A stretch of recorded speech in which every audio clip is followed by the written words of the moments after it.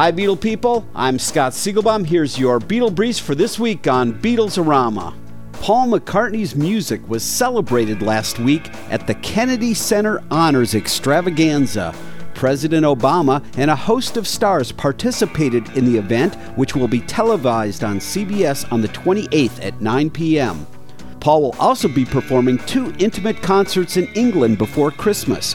Paul will appear at London's Hammersmith Odeon on the 18th and Liverpool's O2 Academy on the 20th. The Grammys will be held on February 13th, and nominees include the Beatles stereo box set for Best Historical Album and Paul McCartney's version of Helter Skelter from Good Evening New York City as Best Solo Rock Vocal Performance. And what can we expect from the Fab Four in 2011? Paul is reportedly finishing up a new album which should be out in the coming year. The Beatles may not be finished with iTunes releases. Ringo may be planning something that he hasn't done in a long time.